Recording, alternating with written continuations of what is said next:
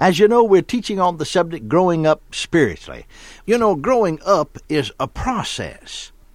And in these lessons, and actually I'm teaching from my book, Growing Up Spiritually, so it's good to say in this book, we'll talk about growing up spiritually. And our lessons are those that will help you grow. So we need to help you to sum up in your own case and to discern where you are spiritually. Then after you've located yourself, these lessons will help you to grow out of that stage into another stage spiritually.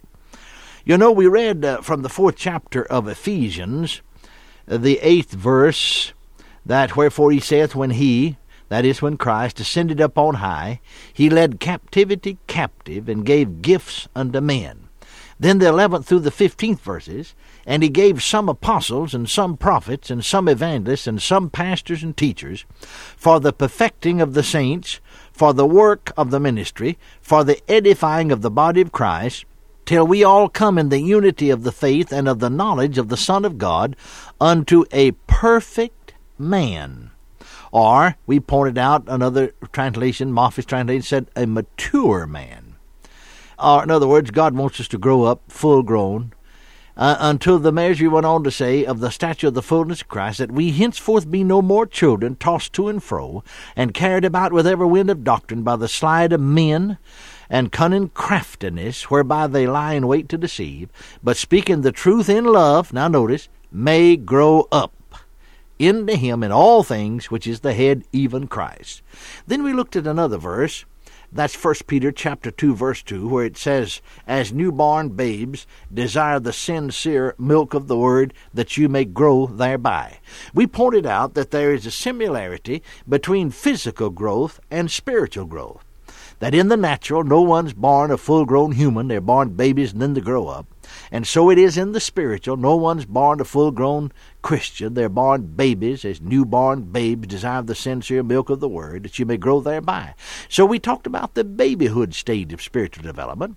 And then the text said here that we henceforth be no more children. We talked about the childhood stage of spiritual development. But he went on to say that we may grow up into him, and he said, unto a perfect man. Or, as I pointed out to you, other translations, like, for instance, Moffat's translation stated, until we reach maturity. And Amplified translation says that we might arrive at really mature manhood. So let's talk about characteristics of the manhood stage of spirituality. Now, that's what we want to do, is to grow up and to grow out of the babyhood, into the childhood, out of the childhood stage of spiritual development, into the manhood. And so we'll discuss at least 3 characteristics of a manhood stage of development. Now, number 1 is esteeming earthly things lightly. Number 2 is deadness to censure or praise. Number 3 is the ability to recognize God at work. Let's take up the first one, esteeming earthly things lightly. In Hebrews 11th chapter, the 24th through the 26th verses, we have these words. By faith Moses, when he was come to years, refused to be called the son of Pharaoh's daughter, choosing rather to suffer affliction with the people of God than to enjoy the pleasures of sin for a season, esteeming the reproaches of Christ greater riches than the treasures of Egypt, for he had respect unto the recompense of the reward. Now notice what it said, Moses, when he was come to years. Now that means when he grew up, when he became a man. He refused to be called the son of Pharaoh's daughter. Now think about what he refused. You see, he saw a difference in the people of God and the people of the world. You see, Egypt is a type of the world. In the world, he was the son of Pharaoh's daughter, in line for the throne. He had honor, wealth, and prestige. He had the things the earth and the world had to offer. Yet he esteemed, it says, the reproach of Christ greater riches than the treasures in Egypt.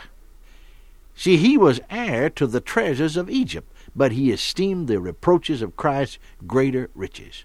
One characteristic of growing up is to esteem earthly things lightly. You see, you cannot put earthly things above spiritual things and grow spiritually. Now, friends, God does want his children to prosper. He's concerned about that. He wants us to have the good things of life. You know, he said in his word, Isaiah 1:19, if ye be willing and obedient, ye shall eat the good of the land. But it doesn't want us to put those things first.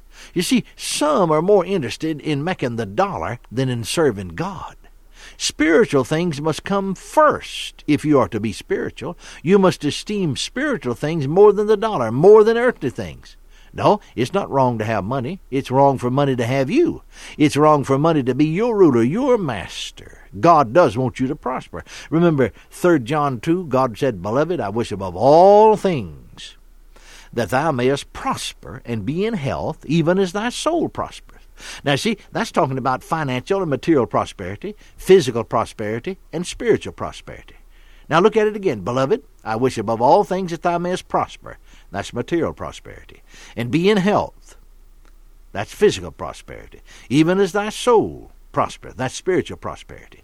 Now, the first psalm is so beautiful, and it makes it so clear that God wants us to prosper. Notice the first psalm, verse 1 through 3.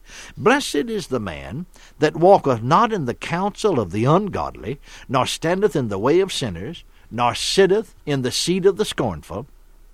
But his delight is in the law of the Lord, and in his law doth he meditate day and night.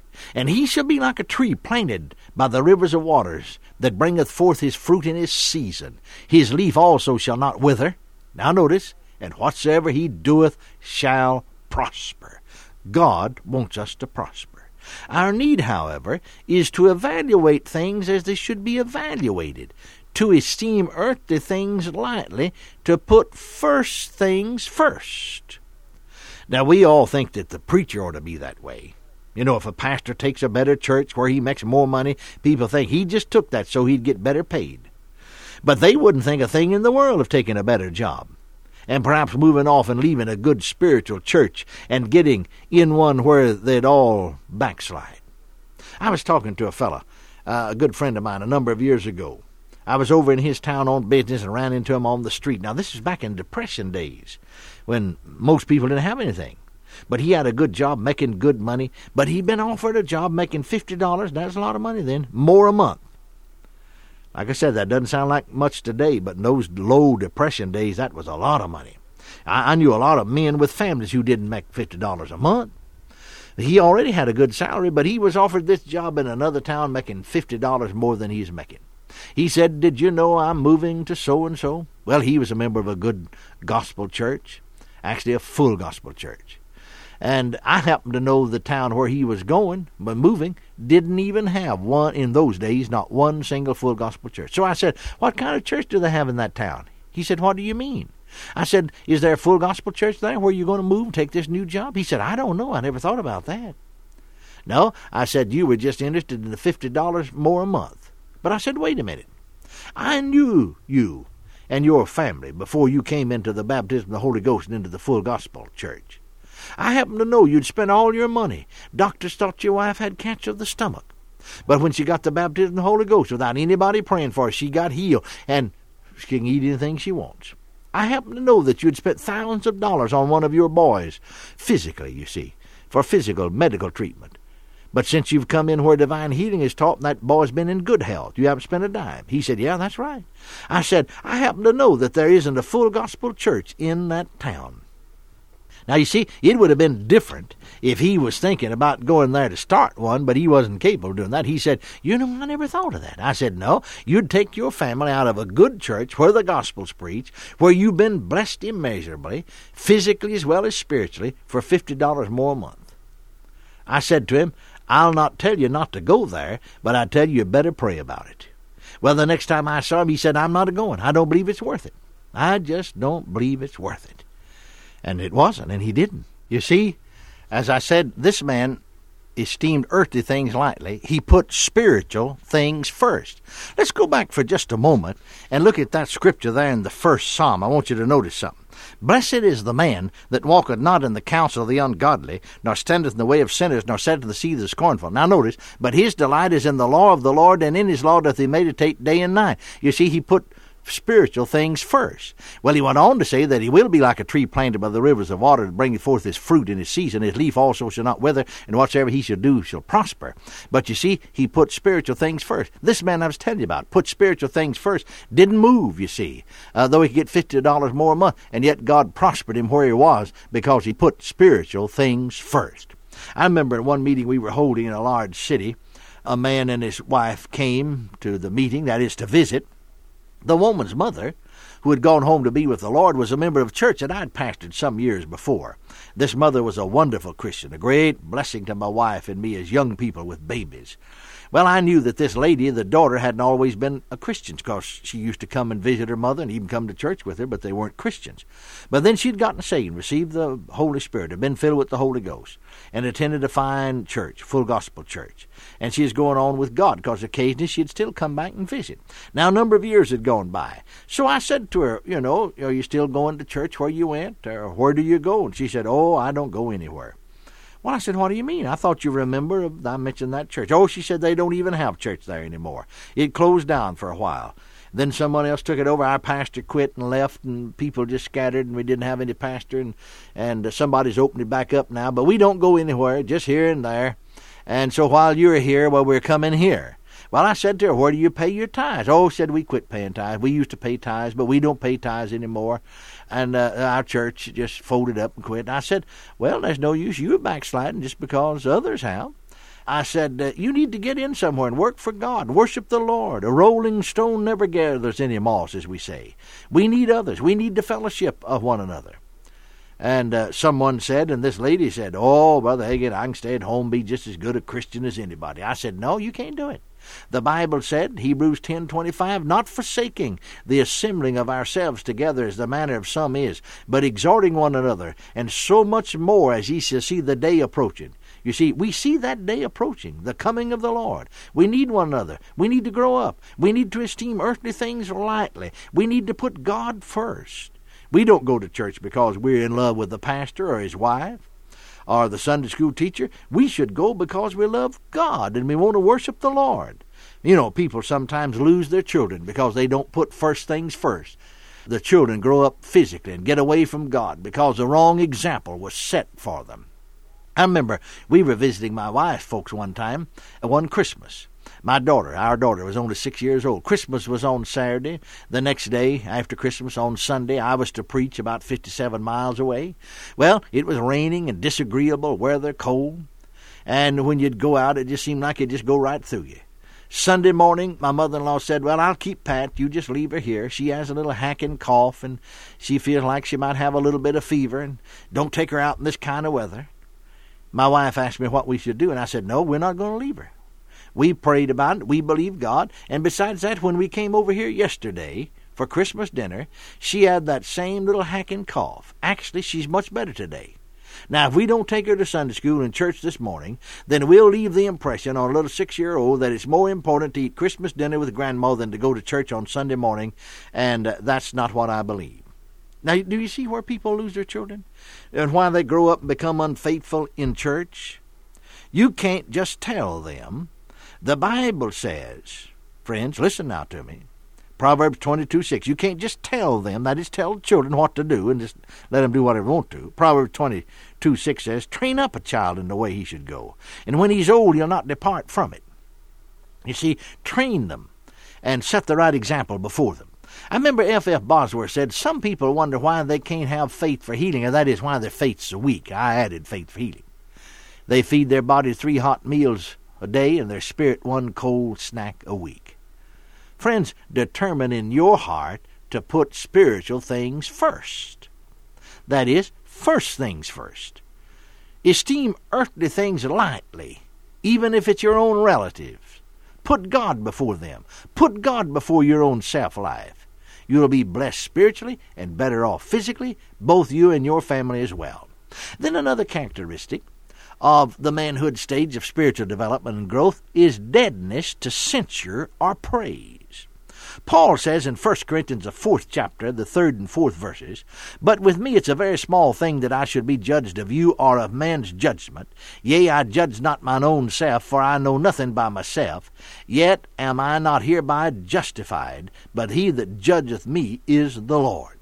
Now, Paul had grown in grace to such an extent that he sought only to commend himself to God. He was not influenced or affected by what others thought of him. He did not get into bondage to anybody. It was not a carnal independence, but a saintly dignity. The law of love governed him. He was not easily puffed up, nor was he touchy or resentful. His spirit, where the love of God was shed abroad, dominated him. Immature Christians will feel slighted or puffed up if they're criticized, or even imagine that they are. They are restless, uneasy, and full of self-pity. But on the other hand, if they are noticed and appreciated, they feel lifted up and full of self-importance. Baby Christians are self-conscious and ever conscious of what others are thinking about them. Therefore, they are tossed to and fro childlessly, trying to be popular. The mature believer is God-conscious and ever-conscious of what God's Word says about him and to him, because he is able to testify with Paul, "It's a very small thing that I should be judged of you or of man's judgment." You see, he's free to walk in and voice his convictions. He fits the description given in the Amplified Translation of 1 Corinthians 13:5. He is not conceited, arrogant, and inflated with pride. He's not touchy or fretful or resentful. He takes no account of the evil done to him, pays no attention to a suffered wrong. And then finally, the third characteristic of a manhood state of spiritual development is ability to recognize God at work. Now, one of the best spiritual examples of this characteristic is Joseph.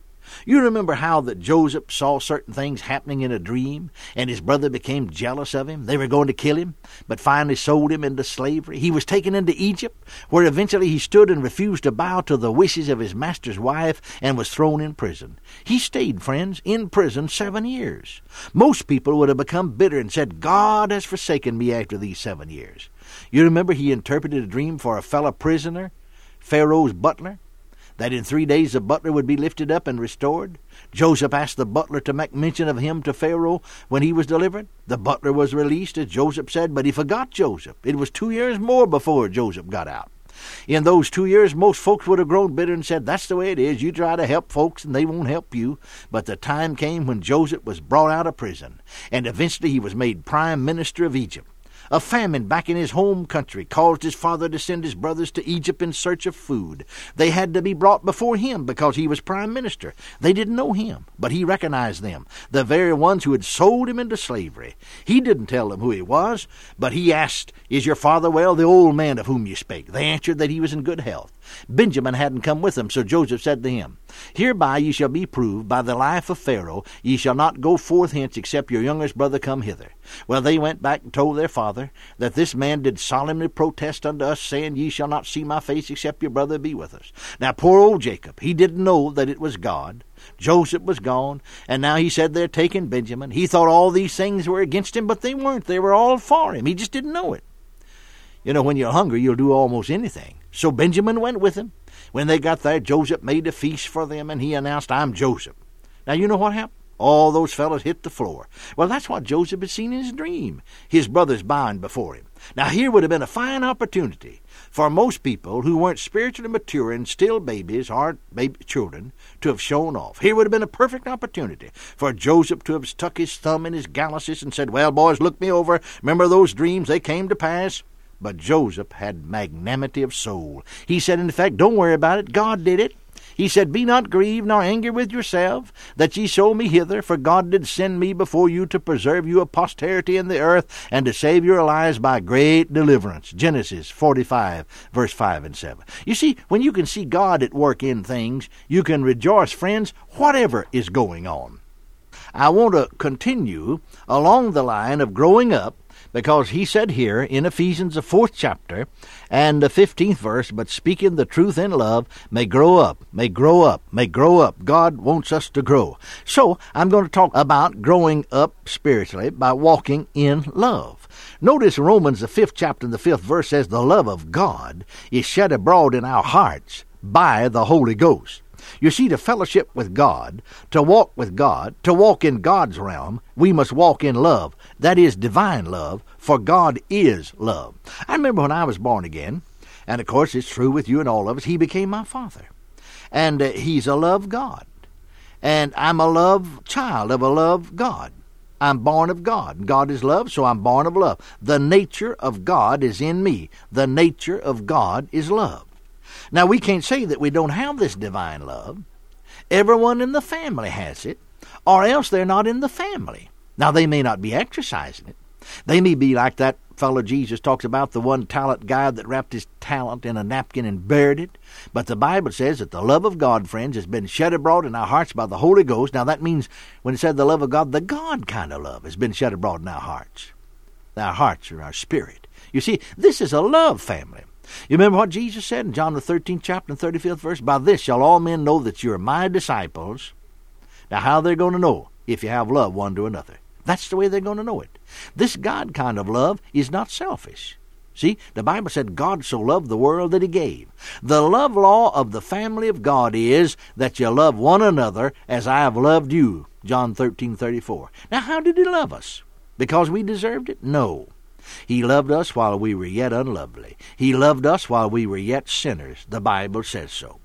And think about this. If God so loved us with so great a love when we were sinners, when we were unlovely, when we were His enemies, do you think He loves His children any less? No. Thank God 1,000 times no. Now, you see, when we're talking about love, we're talking about divine love, not human love. You know, we hear a lot today about natural human love. But there's simply no love in this old world like the love of God. Natural human love is selfish. I've heard people say a mother's love is akin to the love of God. Now, I thought that one time myself, but it isn't so. As a usual thing, a mother's love is a natural human love. And as usual thing, it's selfish. You see, that's my baby. Oh, I love my children. I love them. A woman, I remember, came crying to me saying, I want you to pray for them. I brought them up right here in this church, and I don't understand it. Not a one of them will come except my girl. One of her daughters played the piano. She was the only one who came. In fact, one of the boys just went away from home. She said, there isn't anyone in this church that loves their children more than I did. I said, sister, there has to be a reason. I'm a stranger here. But just as an evangelist, I can see this poor girl on the piano bench. You smothered her with your love. And I'll guarantee the reason the rest of them ran off is because you wouldn't let them out from under your coat tail. You wanted to run their lives. You see, I'd look at that girl, poor girl on the piano. She'd duck her head. She didn't know how to act. I dare say your daughter's never had a boyfriend in her life, or a girlfriend either. Well, no, she said, I just always kept her at home. I thought I could raise her up better. I said, no, you couldn't. Her personality is twisted. Natural human mother love, but it was selfish. She didn't have her children's interest at heart. She had her interest at heart. She wanted to keep them with her. But if she really loved them, she'd have wanted them to get out on their own. Now, have you ever noticed that mother-in-laws rather have trouble with sons-in-laws? It's usually with the daughters-in-law. Many times that mother just feels there's no girl anywhere good enough for my boy. Oh, yeah, she may be saved, filled with the Holy Ghost, talking in tongues every night. But instead of letting the love of God in her heart dominate her, she's letting the natural human love in her flesh dominate her, constantly picking, constantly saying things. The reason mother-in-law and daughter-in-law have trouble if they don't walk in love is that for years that mother was the main one in the life of this boy. She wants to keep on telling him what to do, and now the wife wants to tell him what to do. Well, they can't both tell him what to do, and he's in a dilemma. You see, the love of God, friends, is in our heart, but it may be like the talent that was wrapped in a napkin and hidden in the earth. We may not use it, but that love of God is in our hearts. The text that we read said so.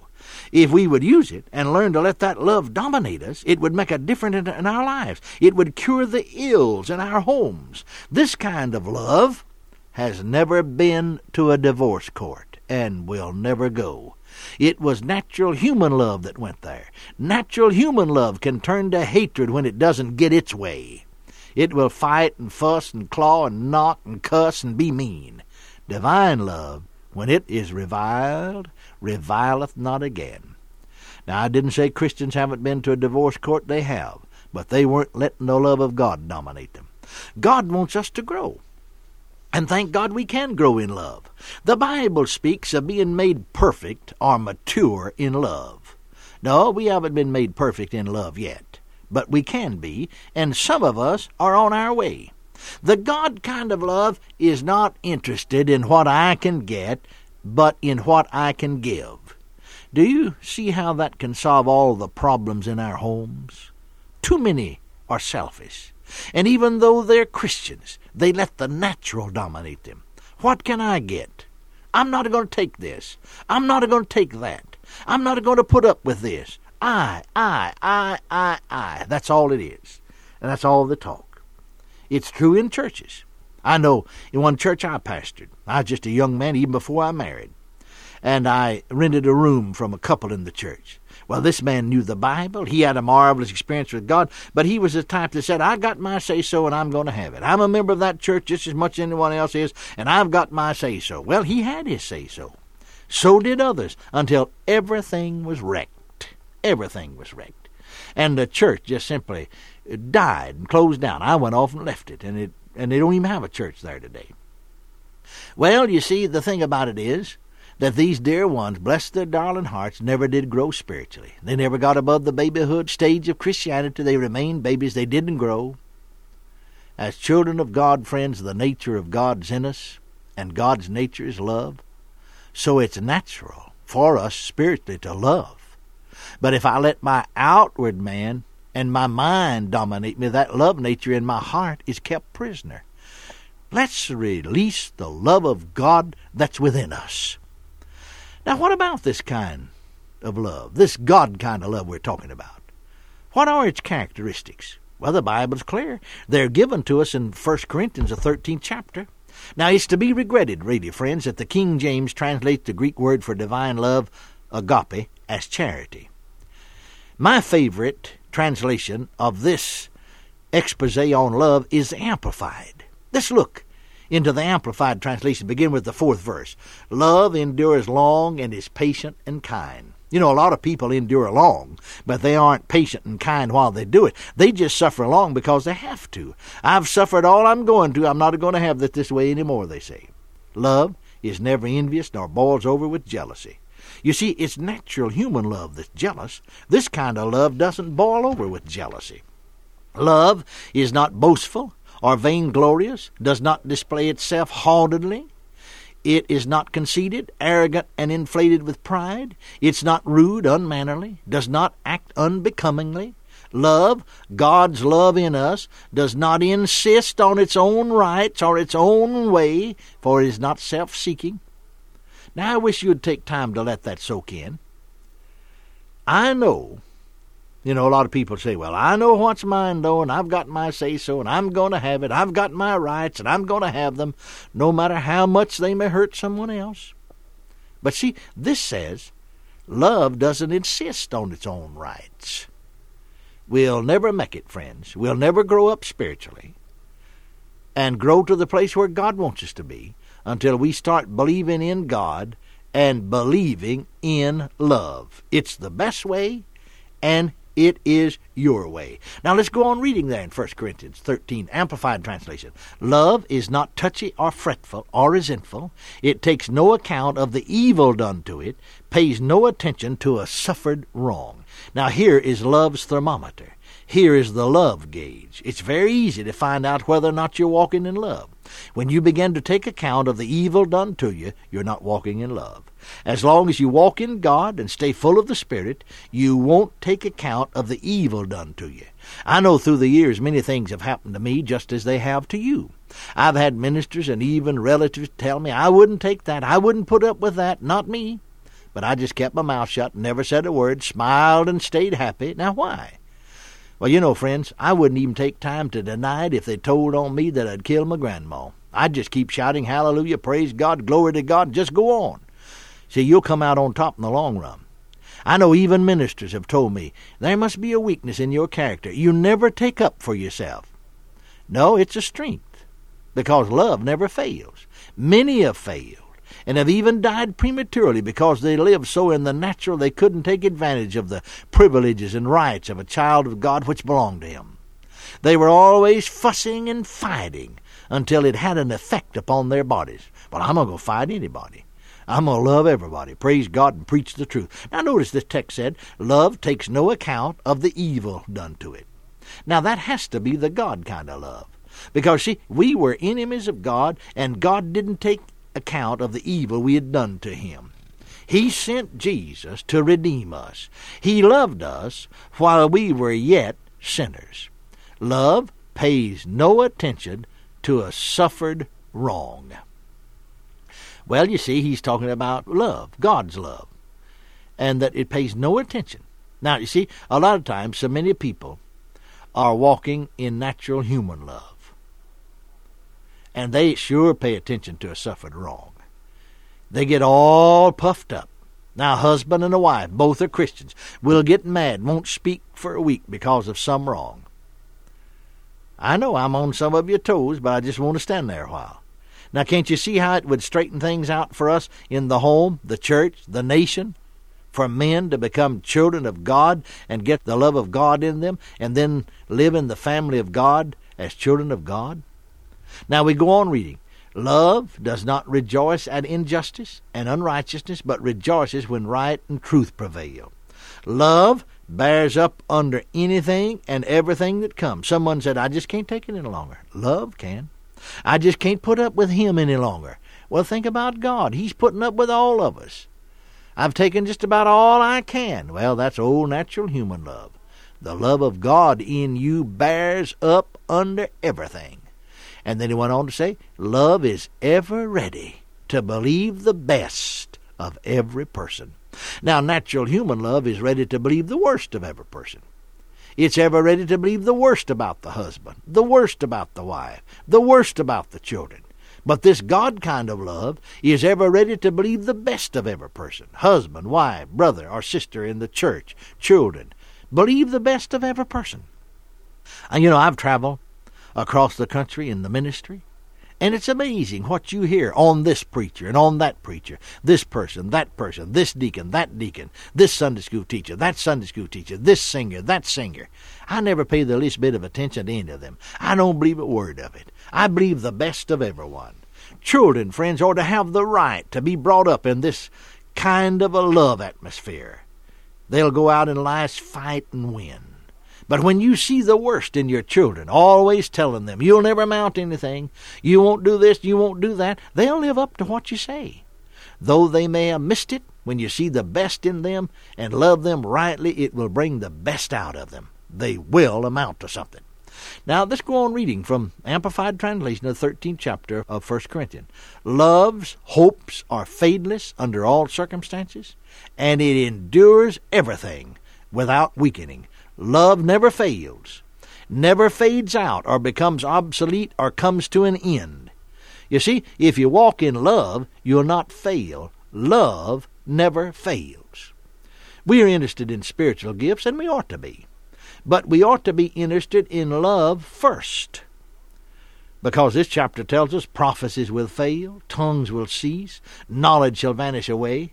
But thank God, love never fails. Oh, yes, I believe in prophecy and prophesying. I believe in tongues. Thank God for it. But you can exercise these things outside of love, and they become a sounding brass and a tinkling cymbal. The thing about it is this. Let's have prophecy. Let's have tongues. Let's have faith. Let's have knowledge. But let's have love with it. Let's put love first, because we're in the family of love and have become acquainted with our Heavenly Father, who is a God of love. We ought to want to learn. We ought to want to grow. We ought to want to grow in love until we are made perfect in love. Now, I haven't been made perfect in love yet. Have you? But did you know that the Bible says that we can? Not in the next world, but in this world. I believe some of us are going to make it. I'm not going to quit just because I haven't made it yet. I'm going to keep after it. Thank God for His Word, and thank God for His love. I'm teaching from my book, Growing Up Spiritually, and so now then we're going to get back to this one about growing up spiritually by walking with your Father.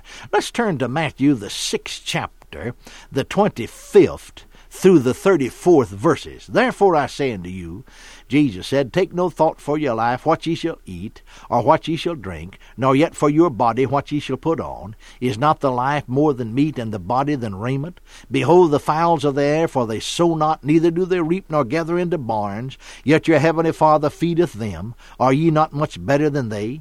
Which of you by taking thought can add 1 cubit unto your stature? And why take ye thought for raiment? Consider the lilies of the field, how they grow. They toil not, neither do they spin. And yet I say unto you, that even Solomon in all of his glory was not arrayed like one of these. Wherefore, if God so clothe the grass of the field, which today is, and tomorrow is cast into the oven, shall he not much more clothe you, O ye of little faith? Therefore take no thought, saying, what shall we eat? Or what shall we drink? Or wherewithal shall we be clothed? For after all these things do the Gentiles seek. For your heavenly Father knoweth that ye have need of all these things.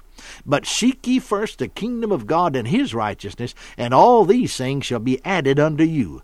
Take therefore no thought for the morrow shall take thought for the things of itself. Sufficient unto the day is the evil thereof. Now, friends, this is a marvelous section of Scripture. But for the time being, there are just 2 portions of it that I want you to notice. In the 32nd verse, for your heavenly Father knoweth that ye have need of all these things. In the 26th verse, your heavenly Father feedeth them. Now, this isn't talking about sinners or unbelievers here, because he's not the heavenly Father of sinners. Now, you listen to some people talk, and they'd try to tell you that we're all children of God. God's the Father of all of us. We're all brothers and sisters. But no, we're not. The devil is the father of some people. Jesus said to some of the most religious people of his day, that is the Pharisees, the very strictest sect of the Jewish religion, John 8:44, he said, ye are of your father the devil. Now, he didn't say our heavenly Father was their father. He said the devil was their father. You see, friends, yet even though we have been born again and have become children of God, I think so many times we've never really become acquainted with our Father. Now, our theme is growing up spiritually. We need to grow by becoming acquainted with our Heavenly Father. I remember I was teaching one time down in East Texas on this subject of becoming acquainted with our Heavenly Father. I remember a woman said to me, Brother Hagin, I've been saved for 11 years. But ever since I've been saved, I've loved Jesus. But somehow I just didn't become acquainted with the Father like I should. But since you've been teaching along this line, I've become acquainted with my Heavenly Father, and I've just fell in love with Him. Well, that's her expression. You see, friends, there's no truth in all the Bible as far-reaching as the blessed fact that if we've been born again and come into the family of God, God the Father is our Father, and He cares for us. He's interested in us. I mean, in each one of us individually, not just as a group or a body or a church. He's interested in each of His children, and He loves every single one of us with the same love. Now, Jesus was actually preaching here in Matthew to the Jews. Yet one reason they didn't understand Him was He talked about God as being His Father. He endeavored to introduce them to a kind, loving, heavenly Father. Well, they couldn't understand that kind of God. His message was, for God so loved the world that He gave. They couldn't comprehend it. You see, the old covenant was the covenant of the law of sin and death. It was the law of an eye for an eye and a tooth for a tooth. You knock out my eye, knock out your eye. It was the law where God demanded an awful judgment, love, and so forth. But they were not able to do it because their natures had not been changed. So He set up the Levitical priesthood, whereby the blood of animals could be shed to cover their sins, so they could be counted righteous in His sight, and He could bless them. The sins of the people could be confessed over the head of the scapegoat. The goat let go in the wilderness, and judgment fell out there instead of on them.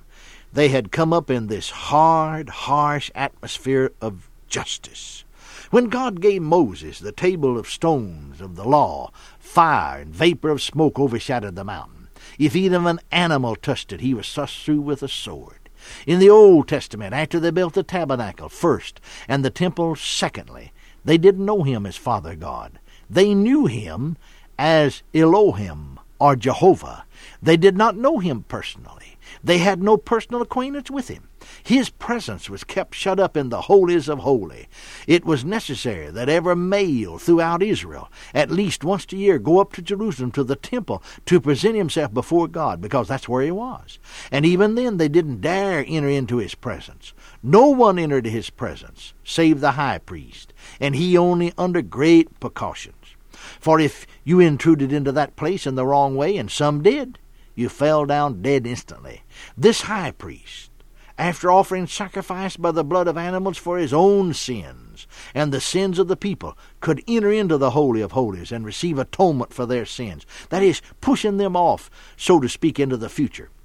Now, that was the hard, harsh atmosphere they'd come up in. Well, it's no wonder that when Jesus came along to introduce them to a loving, kind Heavenly Father, they couldn't understand it. But you know, friends, I'm afraid that's not only true concerning those Jews.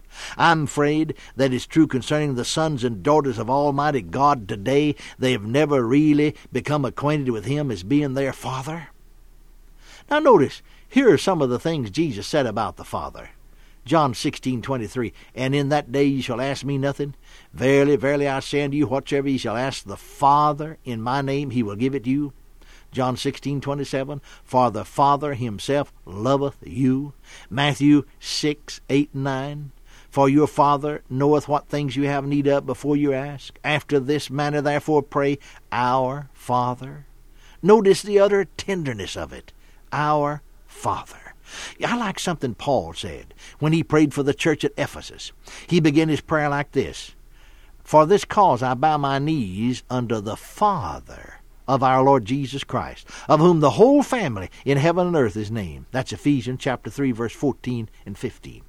Oh, I like to do that. I like to get on my knees and repeat those words of Paul. I bow my knees unto the Father of our Lord Jesus Christ, of whom the whole family in heaven and earth is named. That makes it so real. That takes it out of the hard, harsh, religious atmosphere. This isn't religion. It hasn't a thing in the world to do with religion. Some folks say, do you have religion? Thank God I don't have a bit of it. I don't have any. When it's religion, it's God. But when it's family, it's Father. He may be God to the sinner, but He's Father to me. I bow my knees to the Father of our Lord Jesus Christ, of whom the whole family. You see, it becomes the Father and His family. We are in the family of God. It's not important what church you're in. The thing that is important is what family you're in. And so, let's grow up spiritually by getting acquainted with our Father. Now, let's get acquainted through the Word. That's the way you do it. How do you get acquainted with Him? Well, I'm glad I'm in His family, and I want to become better acquainted with my Father, don't you? I want to know Him better, don't you? Thank God we can. Now, how can we? How can we know more about Him? How can we become better acquainted with our Father?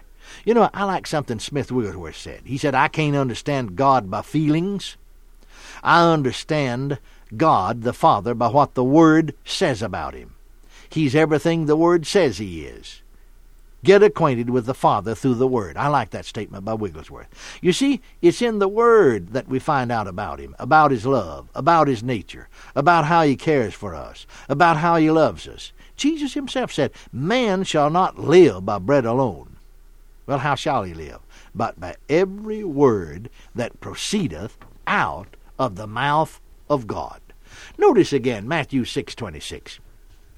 Behold the fowls of the air, for they sow not, neither do they reap, nor gather into barns, yet your heavenly Father feedeth them. Are you not much better than they? The folks Jesus is preaching to never grasped it. It was new to them. You know, it's almost new to us. We've never grasped it, because most of us have been taught to fear and shrink from a God of justice. We've never seen the love side of God that Jesus came to bring. Matthew, the 6th chapter, the 30th and 31st verses. Wherefore, if God so clothe the grass of the field, which today is, and tomorrow is cast into the oven, shall He not much more clothe you, O ye of little faith? Wherefore take no thought, saying, what shall we eat, or what shall we drink, or wherewithal shall we be clothed? One translation says, be therefore not faithless, saying, what shall we eat, or what shall we drink? When you talk that way, you are without faith. The 32nd and 33rd verses, for after all these things do the Gentiles seek. For your heavenly Father knoweth that ye have need of all these things. But seek ye first the kingdom of God and His righteousness, and all these things shall be added unto you. Now, you see, they won't be taken from you, they'll be added to you. This proves the Father's care for his own. The 34th verse. Take, therefore, no thought for the morrow. For the morrow shall take thought for itself. Sufficient unto the day is the evil thereof. Now, I like the translation that reads, Be not anxious for the morrow. You know, sometimes you do have to think about tomorrow, to make appointments or to plan something. Really, the thought he's trying to get over is, don't worry about tomorrow. God doesn't want his children full of worry. He doesn't want us full of fretting. Now, why? Because he loves us. I'm talking about growing up spiritually by walking with your Father, by getting acquainted with your Father through the Word. That concludes this message. For more information about Kenneth Hagin Ministries, call 1-888-283-2484 or visit our website at www.rhema.org. Or write Kenneth Hagin Ministries, Post Office Box 50126, Tulsa, Oklahoma 74150-0126. And in Canada, write Kenneth Hagin Ministries, Post Office Box 335, Station D, Etobicoke, Toronto, Ontario, Canada, M9A4X3.